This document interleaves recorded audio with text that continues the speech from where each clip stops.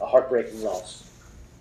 If I could use Israel's apartheid roads designed for settlers, the journey would be about 80 to 90 minutes drive, but it took me 4 hours. Why? First, we were forced to take segregated Palestinian-only roads, which make a 2.5-hour drive because of checkpoints. But these days, it's even worse, as Israel has imposed an even more strict strangulation policy over the West Bank, which means even some of those segregated roads are blocked, and there are 10 times as many checkpoints. Taking this drive outside our village, cities of residence, is extremely dangerous for 3 reasons. 1, settler attacks. Israeli settlers are in rampage mode, and you don't know when you could get hit by a rock or a bullet from one of their raging mobs. 2, soldiers at the end of a wrong turn. There are no signs for what roads are currently open or closed for us. You have to guess or stop to ask locals every few miles. If you make a wrong turn and end up face to face with soldiers, they can shoot you and claim you attacked them. 3, arrests for social media posts. If you're stopped at a checkpoint, soldiers these days are taking folks' phones and checking their WhatsApp and Telegram and Instagram. If you have a message standing in solidarity with Gaza or anything the Israeli soldiers see as offensive, they'll beat you to a pulp and could even arrest you. My friend Vanella, a human rights lawyer, was just arrested at one of these checkpoints this evening. We don't know why, but it likely relates to her work and messages they found on her phone about it. On my end, driving back at night was a nightmare, mainly because I had a friend in the car and was worried about him. As we drove back, these historically busy streets were ghostly empty because nobody is taking the risk of driving at night unless necessary. Every turn I'd take, I'd slow down to a crawl to make sure there were no trigger-happy soldiers or angry settler ready to pounce. I got lucky, as although we waited at a checkpoint for an hour, the soldiers got bored and literally opened the checkpoint for all the cars to pass without any security check, proof they're using these checkpoints arbitrarily as collective punishment. In Dura, I saw where Ahed was shot. The soldiers had stormed her village as part of their intimidation tactics in the West Bank to keep people anxious. Ahed ran to her roof to warn her husband to come home. An Israeli sniper shot her in the head. As I drove home, thinking of Ahed, her heart-broken family, the families of her friends in Gaza, all the souls we've lost, and how easily my life could be taken for simply driving across my ancestral lands to help my friend in her grief. It shouldn't have to be said, but our lives are precious. They're beautiful. They're equally worthy of joy and basic dignity. I'm committed to one day being able to drive across my people's ancestral land, a free man, surrounded by my liberated people. If Israel's death machine is haunting us around every corner, we might as well live fighting for a life worth dying for.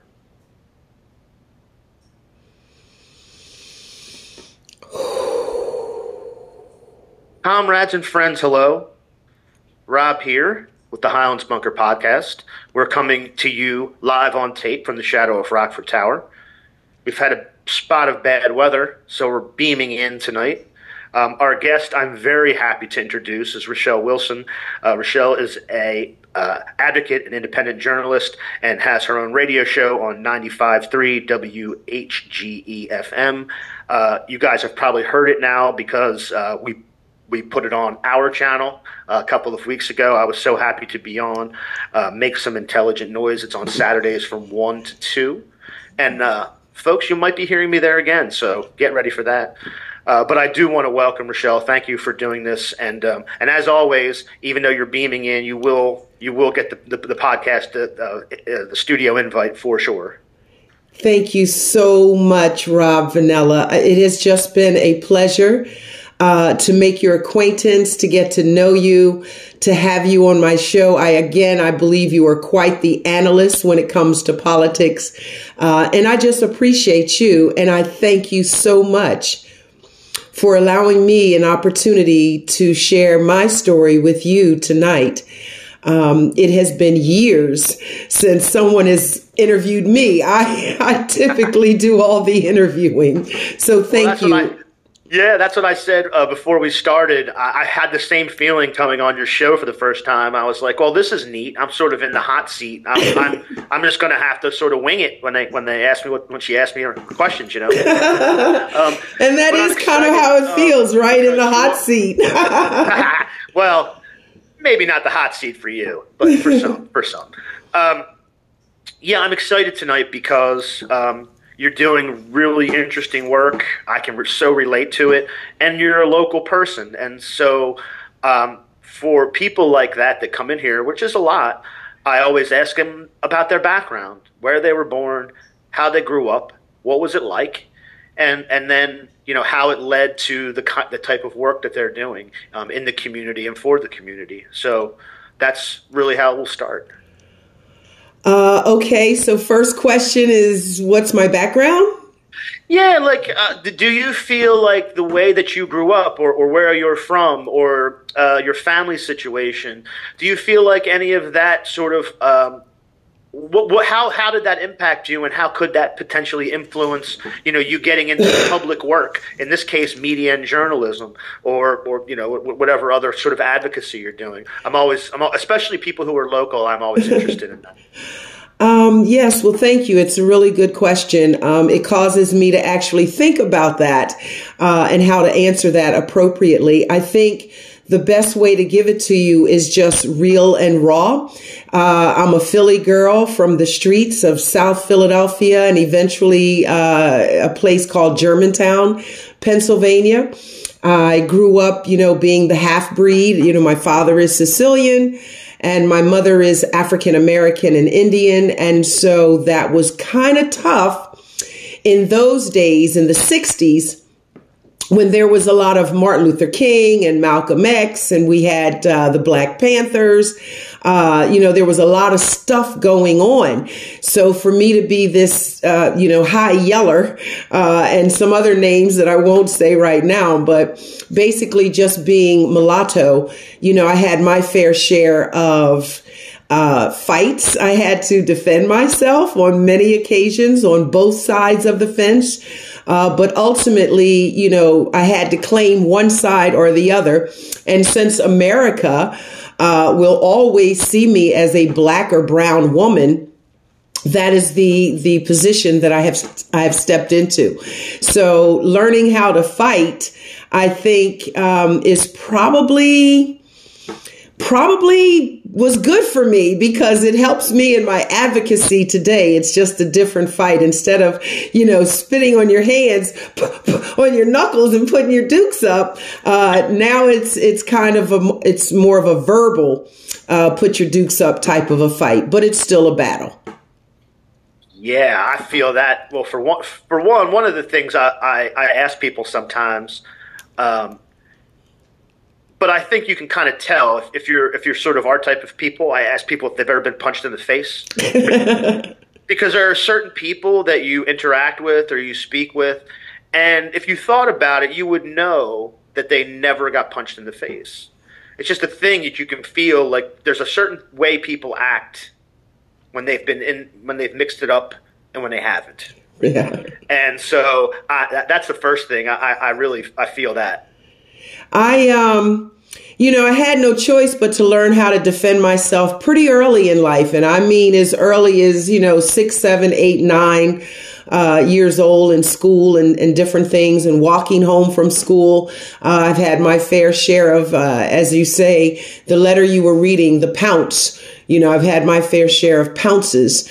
But I think that those things just gave me tough skin, and they made me pretty much the woman that I am. And I've got to tell you the truth. Like, I clean up very nicely, Rob, but I've still got some of that old fashioned Philly girl street, that street stuff still in me. I can't help it. It's just in there. Like ragu. Is it ragu? It's in there, right? It's in there, yeah. I'm wondering too. My family has deep roots in South Philly too. Italian family from Mercy Street, the 2400 block of Mercy Street, just south of Snyder, I think. So yeah, I feel that too. Like there's a certain unique sort of greediness. And of course, in the 60s and 70s, when my dad was going there all the time to visit his family, I was very young, so I don't remember it that well. But I've heard so many stories. I know what kind of place it was for sure. It's something that, it's a kind of place where people tell you that's where they're from. I'm from South Philly. That's where I'm from. That right. Means something. Yeah. It does. It does. And, I'm a Philadelphia fan from, forever. Like that's never probably going to change. I know you can't change it, but it's, it could be better. Yeah, it could be a little better, but then what in the world couldn't be, right? If I'm allowed, I want to just make a quick comment on the letter that you just read. I originally I had 5 words, but now I'm going to add 2 more. So I've got 7 words. The first are New World Order, okay, population control, and the last 2 are heartbreaking. When we think about what's happening over there and just the loss of human life. And ultimately, I think that if we follow the money trail, we may find out ultimately who are the culprits and why is this all happening? Why now? Yeah, I mean, the way that I look at it is sort of like this particular situation is a settler colonial imperial project. It started as a British imperial project and then became an American imperial project. And it fits into, the general expansion of capital and empire. I'll tell you that I don't necessarily agree with, say, New World Order, because I associate that with a conspiracy. This isn't a conspiracy. It's very clear what empire does, what it requires, and the expansion it requires, and you have to pick sides, and it's racist. So it's not a conspiracy. It's something that it's just the basic stuff we see every day. That's what it's built on. I agree that it's not a conspiracy in as much that it is actually really truly happening at this moment that we are chatting. People are dying. And so, no, that's not a conspiracy. That's very real. But I do believe, and we don't have to go any further than you want to, but I truly believe, Rob, that there are people who sit at a table who are perhaps the most powerful and influential people in the world. And I think that they have conversations about this sort of thing. I don't think Russia just attacked Ukraine for no reason. And I don't think that, Hamas exists for no reason. I believe there is a bigger picture to it. Yeah, 100%. I mean, it's hard to deny that when aren't everybody's in Davos now, right? All the big CEOs. Like, why? What kind of business does, say, a tech CEO, Jamie Dimon, the CEO of J.P. Morgan Chase, Tony Blinken, the Secretary of State, like, what business do they all have together? You don't have to. It doesn't have to seem seedy when they're showing it to you on the news. They're going to one of the fanciest ski resorts in the world to sort of like have a confab. And yes, I think what you said is absolutely true. These things exist for historical, material reasons. There's a reason Hamas exists, mostly to drive a wedge between Gaza and the West Bank and the Palestinian Authority in the West Bank. It's not, there's really nothing to, it's not going on behind a dark curtain. You can see what it is. People could deny it and just say, well, this is something else. I don't know that it's... I think that's part of it. They may not be denying it, but when you look at a world, let's just stay right here in America for a hot moment, because I don't know what they're talking about over in France and Italy and Switzerland. But right here in America, we have a host of our own concerns that are in many ways, emotionally debilitating. And so when you've got grandmom and mom just trying to, go to work every day and feed 5 children or whatever, that's enough to think about. So while the news is playing in the background, they may not even be thinking about the bigger picture of what is really happening. It's not that they don't care. They just may not have the intellectual wherewithal to really be able to chime in when you've got 5 kids and 2 jobs and, a husband or 5 husbands or whatever is going on in the family dynamics. We run into this all the time in like movement work and like political organizing.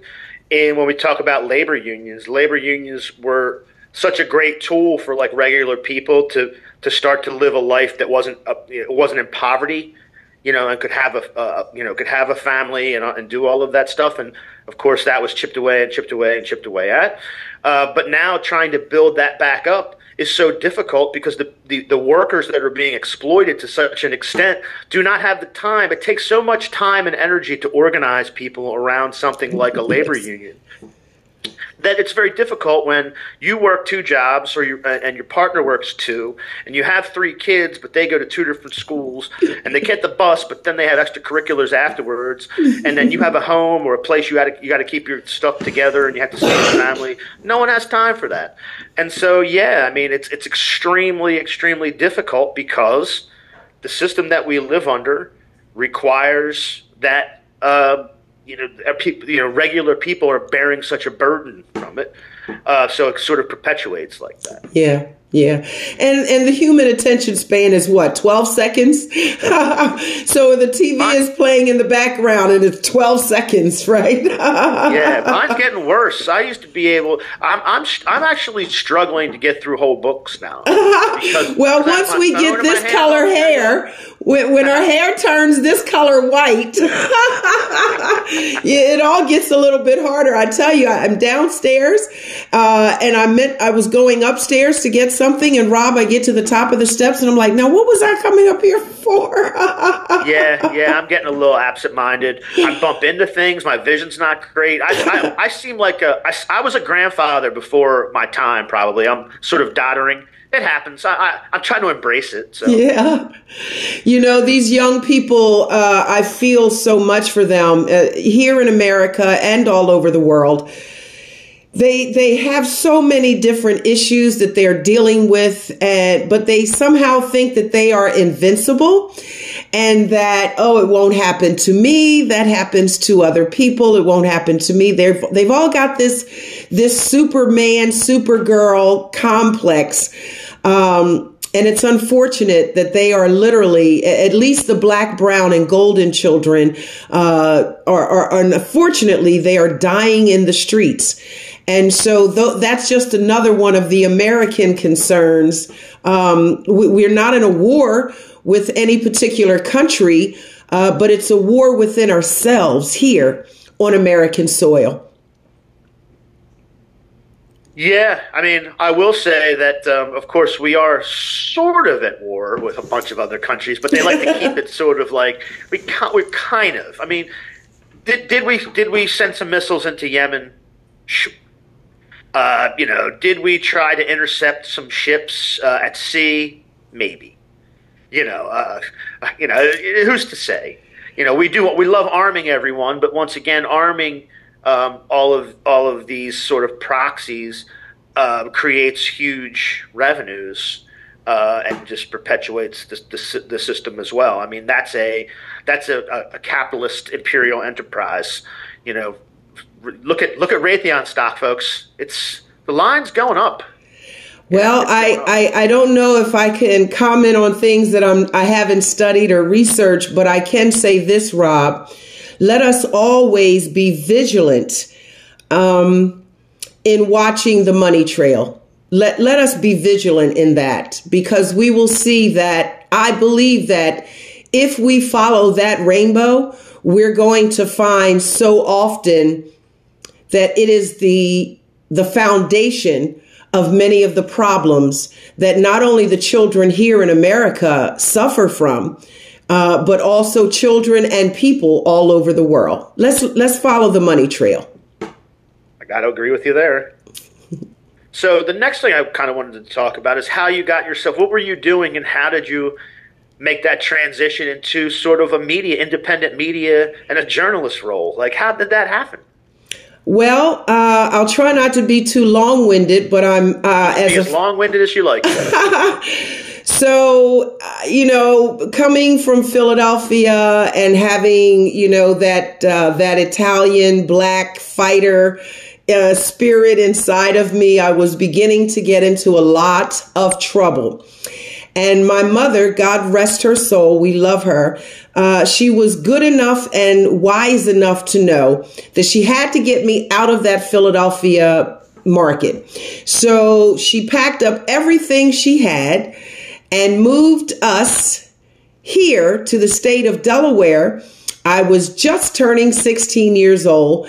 And we moved here to the state of Delaware, and boy, was I mad as hell. Oh, honey, I brought all of the hell and fire and fury with me, and got in more trouble here in the state of Delaware until one day in school, cutting class, going to meet some friends out on the smoking corridor, cut class, and we were going to smoke some marijuana. Running through the halls, a teacher stopped me. A little short, teeny weeny little white woman with great big old huge round rim glasses. Just kind of by the grace of God, I didn't think it then, of course. She was in the hall and she stopped me. And I don't know if it was her age or what the reason was that I didn't disrespect her and run her over and just keep going right out the door. But I stopped. I literally stopped in my tracks for this woman, who then proceeded, to make a long story short, she proceeded to take me to her classroom. Instead of reporting me to the principal's office, she took me to her classroom. And in this classroom, Rob, she opened up my world she was a theater arts teacher. And she had frames and pictures and masks and makeup and, props. I had never seen anything like that before in my whole life. And I was absolutely enamored. So she made a deal with me. At this point, now class is over and she's walking me back out to my class. But she says to me, I'm not going to report you. If and I'll let you come back to the classroom here, but you have to go to your other classes and excel if you want to be in my class. I love that offer. I love that challenge. And it changed my life because it changed my perspective. And I believe to this day, regardless of religious viewpoints, I really believe that something more divine than myself put that woman in that hallway to change my course, because I got better in school. I actually even graduated from high school as a result of this woman and all that she taught me and opened me up to. I just changed. I became a different person. So, do you remember her name by any chance? Yes, God bless her. I will always remember Mrs. Lois Watson. Lois Watson, huge shout out to you. Yes. Just doing your thing, teaching people about the theater and about art and just opening their mind.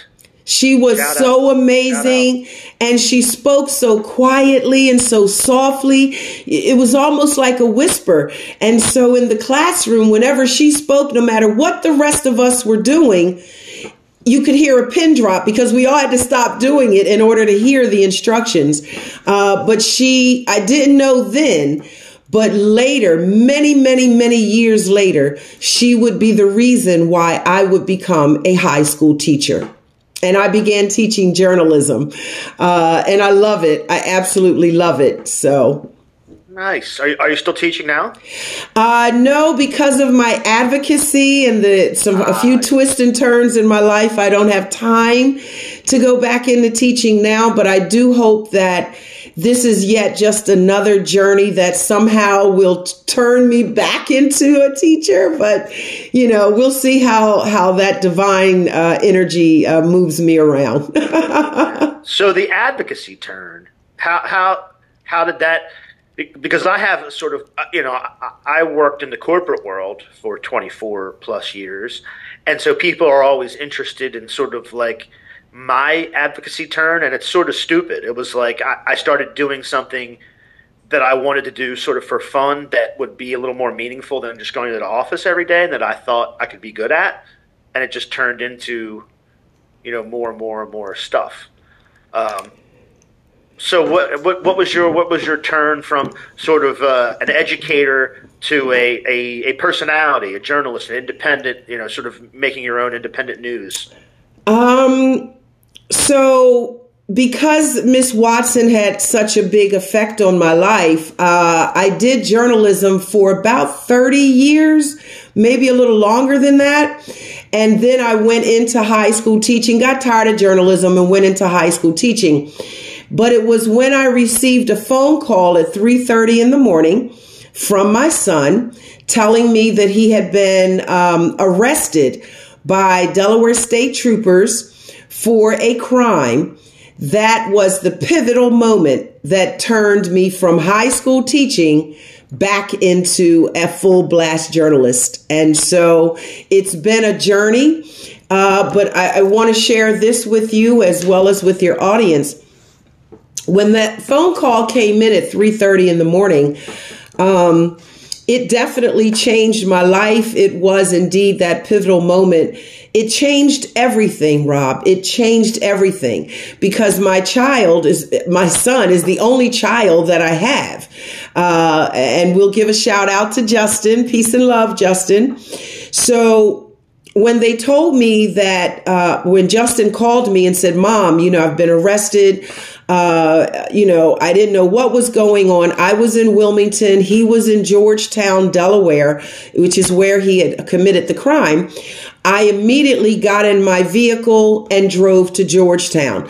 That was a whole, months. This was in 2009. In 2009, my son was sentenced by a judge in Georgetown for the robbing of a liquor store. There had been no injuries. No one got hurt. But of course, it's still a strong arm crime. Even if you don't have a weapon, it's strong arm crime. So he robbed the little clerk, the liquor store clerk, and the judge sentenced my son to 25 years of incarceration for that. When I sat there in that courtroom that day and heard that, I didn't know anything about the law. Absolutely nothing, not even my constitutional rights. So I knew something wasn't right, but I didn't know what. So they took my son away. My son is like 6'3", 200 and something extra pounds, really big child, right? Or man, I shouldn't call him a child. At the time, he was only 20. You're his mom. You can call him. You have special dispensation. Thank you so much. So, and he says I'll always be bigger than him, no matter how big he gets. But my son, is a large size man. And at the time that the judge sentenced him, there's two correctional officers standing on both sides of Justin. And they literally had to hold him to keep him from falling out when he heard the numbers, because the plea agreement was only for 4 years. And that's at the time, again, I didn't know it at the time, but now we're 15 years later, and I've done my due diligence and my research and my study. I've actually gotten pretty good at the law, to be honest with you. The sentencing guidelines would have made a liquor store robbery with no injuries. That should have been 5 to 6 years at tops. With the injury, it could have been 10 years. So why did my son get 25 years? Again, I don't want to sound like, I'm just pulling a card out of my backside, but this particular judge in Georgetown does have a reputation of not being fond of people that look like my son. And for the sake of protecting my son, I won't say that judge's name, but they do call him, in the nickname, they call him the grave digger. Because when people that look like my son stand in front of them, he digs a grave for them. And that's what happened. And so that was the turning point for me of advocacy, knowing that we had been over sentenced. We should have gotten a sentence, 5, maybe 6 years, for no injury crime. But 25 years, I knew something was wrong. And that was the beginning of my advocacy, because I didn't know which way to go, Rob, but I studied. For the first 7 years, I studied just to learn the law. And then one day, somebody said, pick up Facebook. I said, face who? Face what book? I've never read that one before. And that is where I began my movement of lifting my voice on a platform called Facebook. And so that's kind of it for me. And that was about 8 years ago. Yeah, that's quite a motivation. I can completely understand that. Yeah, before we move on, is there any have you made any headway in that case? I mean, is there any way to go with it? Is it outside guidelines? I do know, and I don't know as much about Delaware. I just know it was in the zeitgeist around the mid to late 2000s, about criminal justice reform, that the sentencing guidelines were far too strict. They were unfair. They weren't applied properly. And so there was an effort to sort of rectify those in some fashion. Did any of that have any kind of positive impact in this case, or no? Well, I'll say it to you this way. I started off again on that Facebook platform, just lifting my voice and talking about the inhumane criminal justice system, the prison conditions. That was my whole platform. That was all I talked about. But I really wasn't getting anywhere just talking about it. So I decided, again, probably about 3:30, 4 o'clock in the morning, I just woke up. Nothing woke me up but me, and something maybe greater than myself woke me up and said, you've got to connect with the people who can make a difference. Because just talking on Facebook wasn't doing anything other than it was bringing awareness and bringing attention to my case, but it was not helping me to resolve. I had no remedy through Facebook. So it was then that I decided to get to know the players on the chessboard, the players on the field. And again, this is 8 years. I'm 8 years in. And I've got to tell you, Rob, I have met so many people, from the bottom, boots on ground, to those folks who were, not so necessarily boots on ground, our highest elected officials for the state of Delaware, outside of the state of Delaware, and everywhere in between. Some people love me. Some have compassion, and a lot of mothers, I find they really, really have compassion for me. And I also can say there are some folks, because of the way I will go back to that Philly South girl, right? I will open my mouth and I will say what I'm thinking. And some people find that very unpalatable. So when they see me walk into Legislative Hall, they'll ease their way out the side door, just to avoid a conversation with me.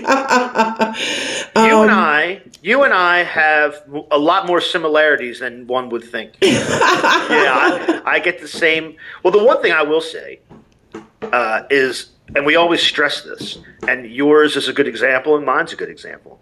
In Delaware, because of its size, because it's sort of incestuous, because everybody knows everybody, that's also can be used to your advantage. because you can get in front of all kinds of different people.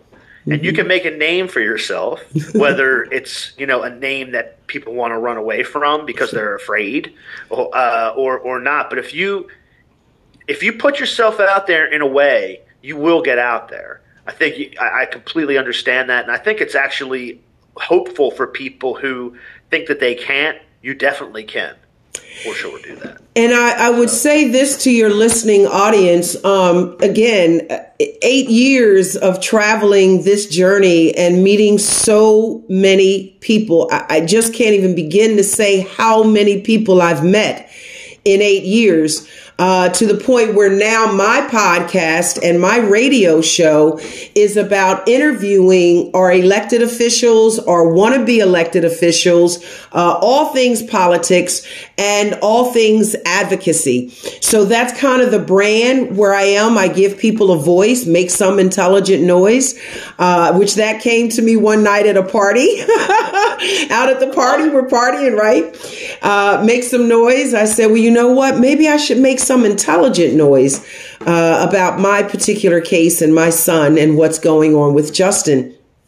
And so at one point, I got into the governor's ear, the current governor, John Carney. I got in his ear so heavy and so thick that he actually appointed someone, with the Bureau of Corrections, the Delaware Department of Corrections, to sort of be my liaison person. If anything is happening in my world that I need to talk about in regards to my son, this particular person and I will have those conversations to see how we can make things better for Justin. And I got to tell you, I do indeed appreciate that person. I adore that person. That person and I have become actually what I'd like to think is we're friends outside of our respective role. He works for the Department of Correction. I work as an advocate. We should be adversaries, but we're actually not. We're actually friends. Yeah, I'll give a shout out. I attended an event in Old Newcastle, the library, last week on probation reform. And there was a few dignitaries there, here and there. But a guy came up to me. I guess he recognized my voice because he knew who I was. He's a podcast. He said, "Oh, you're the podcast guy." I said, "Yeah." He said, "I love the podcast." Now I'm looking at him. You can tell he's a cop. I'm like, this guy's a cop. He's got short hair. He's a little stocky guy, And I'm like, okay. And he introduced himself. Paul Shavik was, I think, his name, from the Department of Corrections. And I want to give that guy a shout out because he seemed like a nice enough fella. Now, again, he knows we don't agree. He knows. I could tell he was a podcast listener, too, because he knew sort of my views on stuff. But I will give him a lot of credit for sitting through people's stories, for asking questions. He must have heard me say many times that I think our prisons are torture chambers. I think they're inhumane. I think it's a crime what goes on there. I think the uprising in Smyrna is indicative of the kind of conditions that we make human beings live in. So there, I said it. Yeah. But we're not going to get anywhere unless we try to make these arguments to people who can actually improve those conditions. And I think that's what I had to learn, Rob, is just running my mouth on Facebook about how awful the situation was not, I was not, I wasn't changing anything. I wasn't moving the needle. So I had to start building relationships with the people who actually had the power and authority, who could change the needle. And so that's when I began to make or build professional relationships with our elected legislators, including Governor John Carney. And again, to get me, I guess, out of his ear, he kind of pushed me off on the Department of Corrections, but it's worked out very well so far. And I have met a host of people within the Department of Corrections. Some of them I would prefer not to meet again. And then there are some that I would absolutely sit down and have coffee with. So, and I'm not going to say who those people are one way or another. They probably know. It's probably best that that I don't, but they probably know who they are, and that would extend as well to some of our Delaware legislators. But I can also say there are some amazing human beings that work at Legislative Hall that I've got to say they are real. And they have feelings and they are human.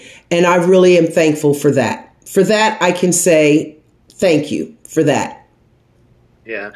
It's, I'm in a similar position as you. I've taken a new role, sort of officially.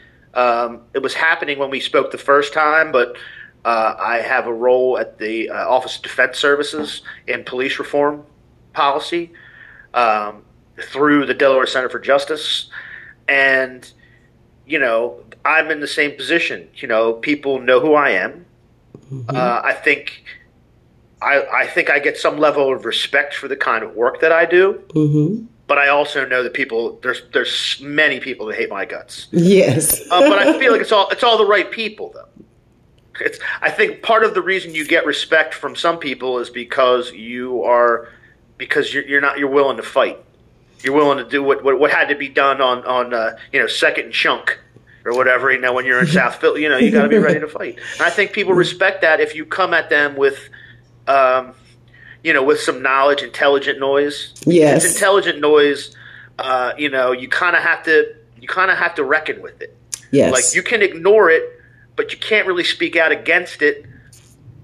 But you have to reckon with it.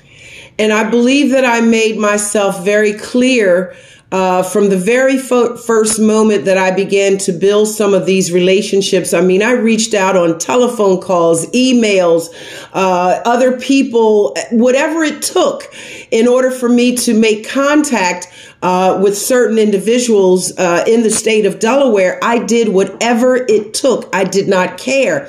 But one thing that I remained was true to myself. Being very transparent, being very honest. I do not tell lies, not any maliciously, intentionally. I don't do that. If I can make a mistake, of course, and then if I correct myself, I'll apologize.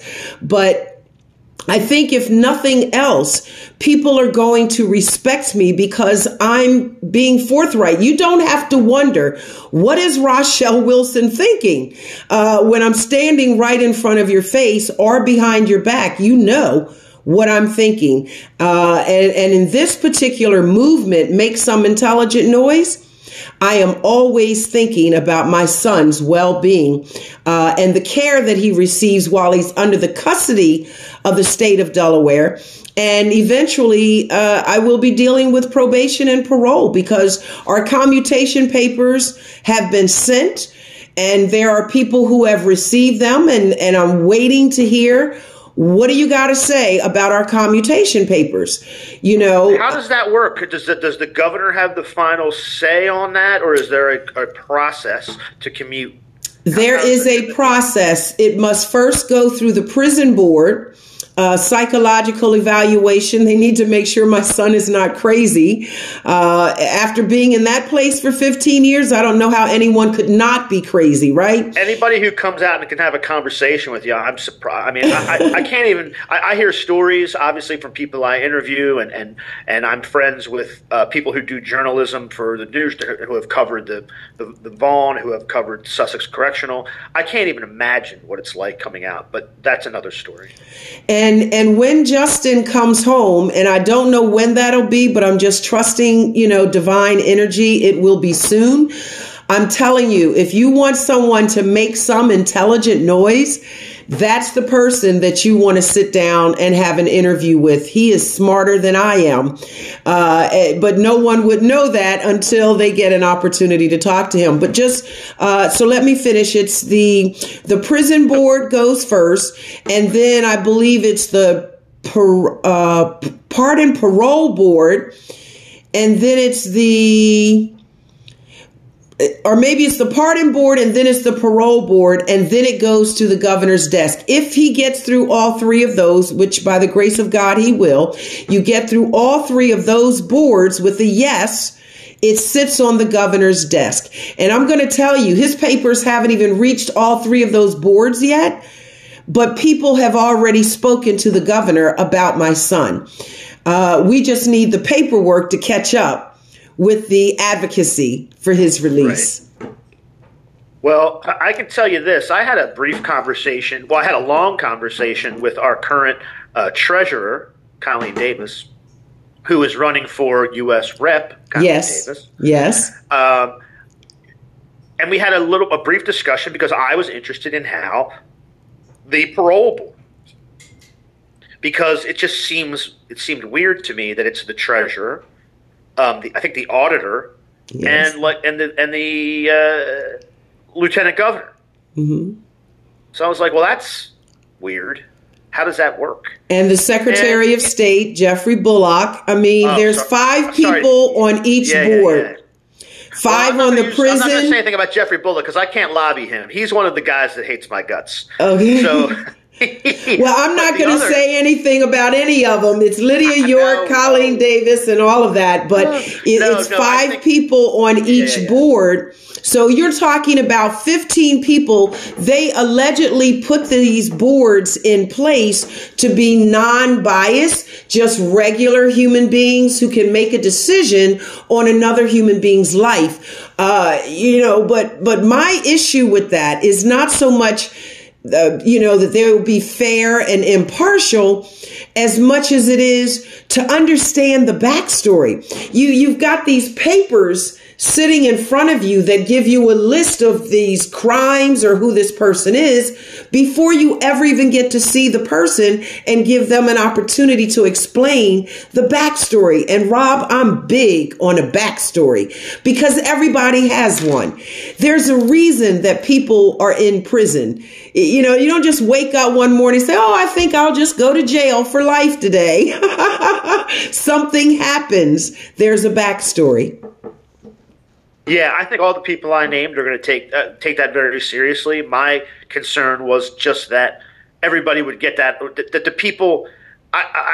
People need to make sure they get that opportunity. I don't want it to just be rote, like they give you 10 names and then you pick 3 or something. Like I think I echo your sentiment that this really needs to be a process that is thoughtful and really trying to solve actually a problem, because people, as I said, are being maltreated for no reason. They're not being looked at really as fully human because we don't give them an opportunity to tell their story or to try to, improve themselves. I think there are some programs available, but that's not what I'm talking about. I'm talking for real. I hope that there's more effort and time and resources and capacity put towards rectifying a lot of this, and people's stories can be told, and we can start healing a little bit. I'd like to inject this for your listening audience, and I do pray that this will, just go far and wide.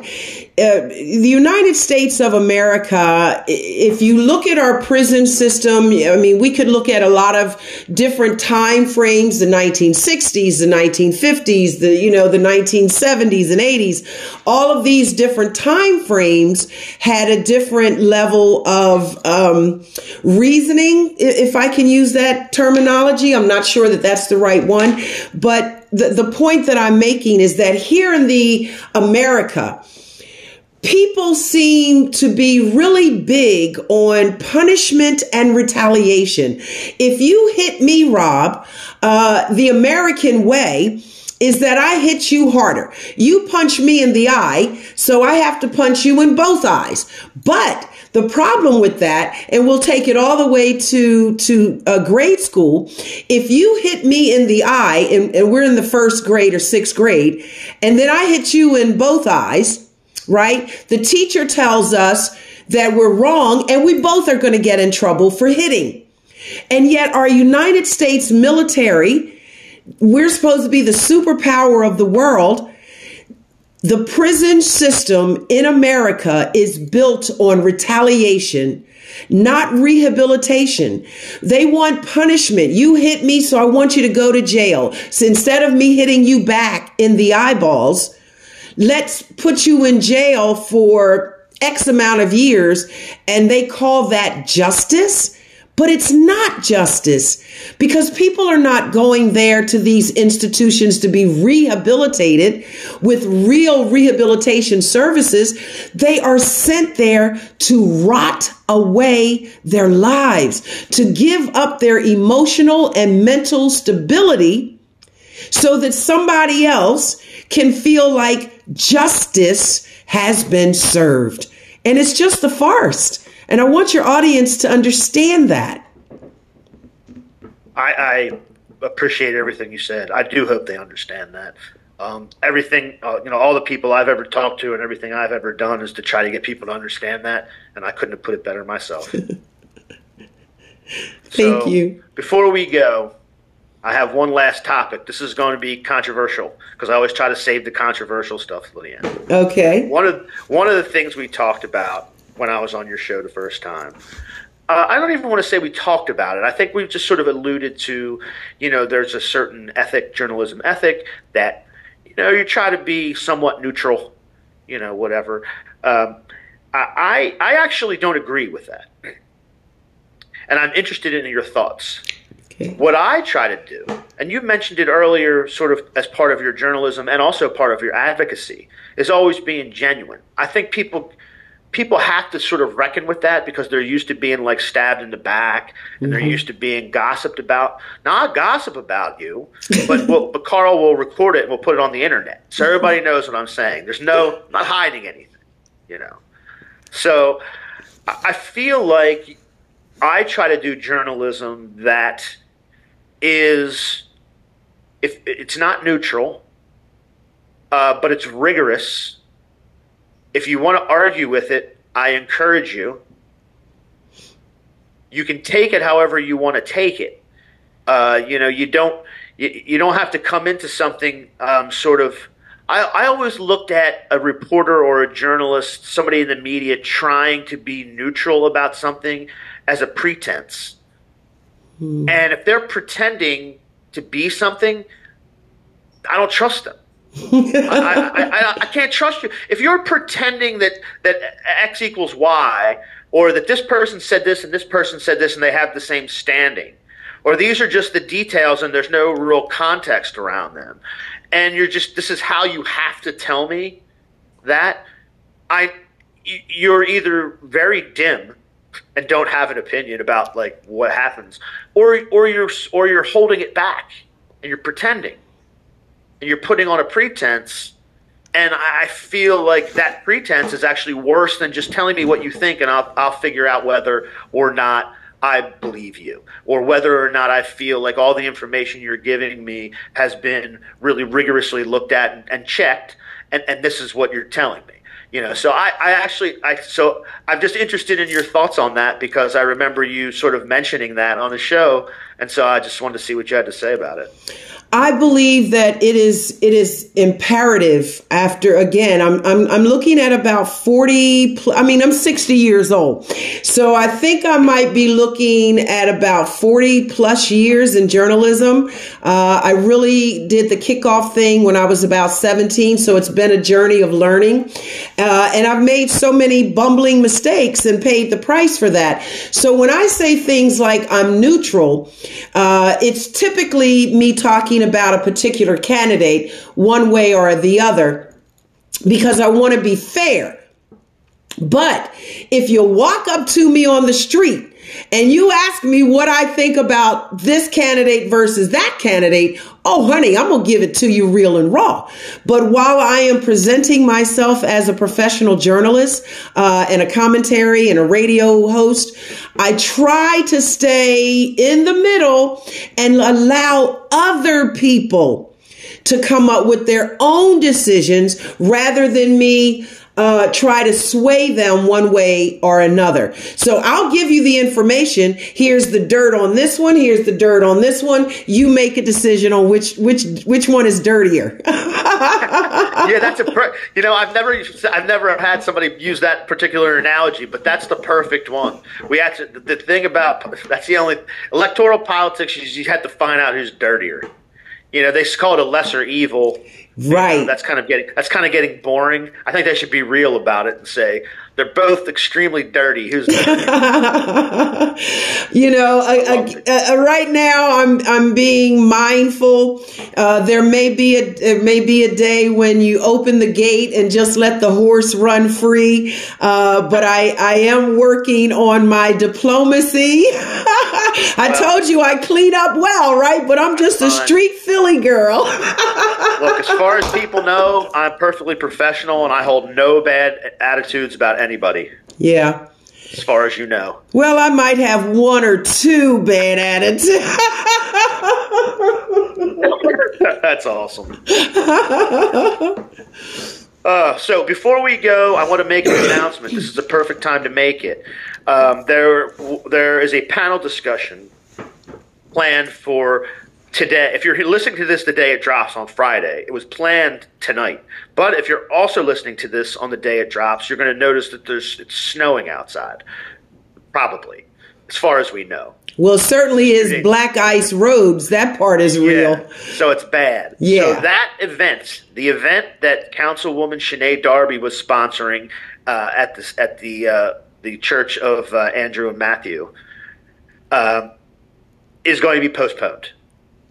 But I've gotten assurances from one of the panel members, our friend Medina, that it will be rescheduled. Good. So we will be able to hear the panel make the discussions. Jeffrey Richardson's talking. I've heard him speak.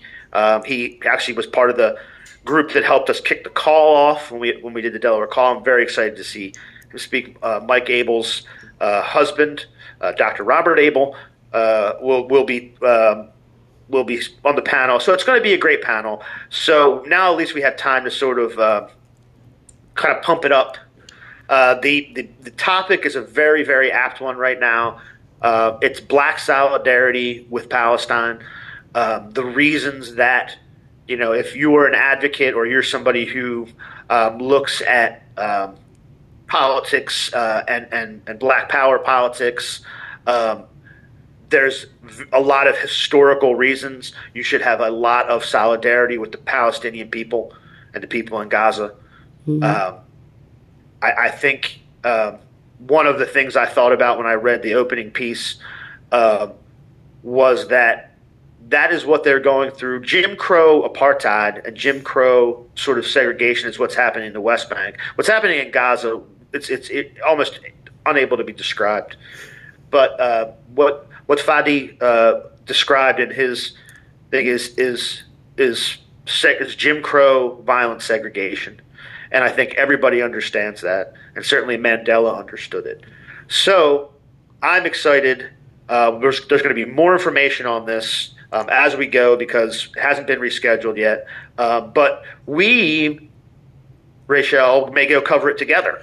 I will definitely be covering it as soon as I receive the email of the reschedule. I will be there with camera and microphone, and I will be covering that. Nice. Yeah, I got to cover that because it's really important. Another issue, and I don't want to spill too many of the beans, but another issue that has really been big here in Wilmington is something called residency. And a comment or two made by the current Mayor Michael Przicki that I want to get into that, but he's not tonight. Huge fan of mine, that guy. He loves me. When he sees me, he's just so happy. It's like seeing an old friend. Yes, I know. Leave it up Mike. to you. Leave it up to you to right at the end of this podcast to drop Mike Przicki's name on me. And put me in the red. I'm in the red now. We will talk about it. Yeah. Well, oh my goodness, Rachelle Wilson, thank you so much for taking the time And I'm so glad that I feel like this is going to be the beginning of a fun little partnership here in Wilmington, and I'm just glad that we've kicked it off. So thanks a lot. I am so thankful for Jonathan Tate introducing us, feeling like we were a good match. And I'm telling you, we are hand in glove, Rob. You and I, we're hand in glove. I'm glad you mentioned that because I mentioned it. I mentioned it on your socials. You mentioned it on mine. Jonathan Tate from the Delaware DSA. He was the guy that put us together. Yes. Thank you very much, sir. Shout out to you. Yes. So thanks again. And folks, left is best. Recording stopped. Cool. Cool. Thank you so much.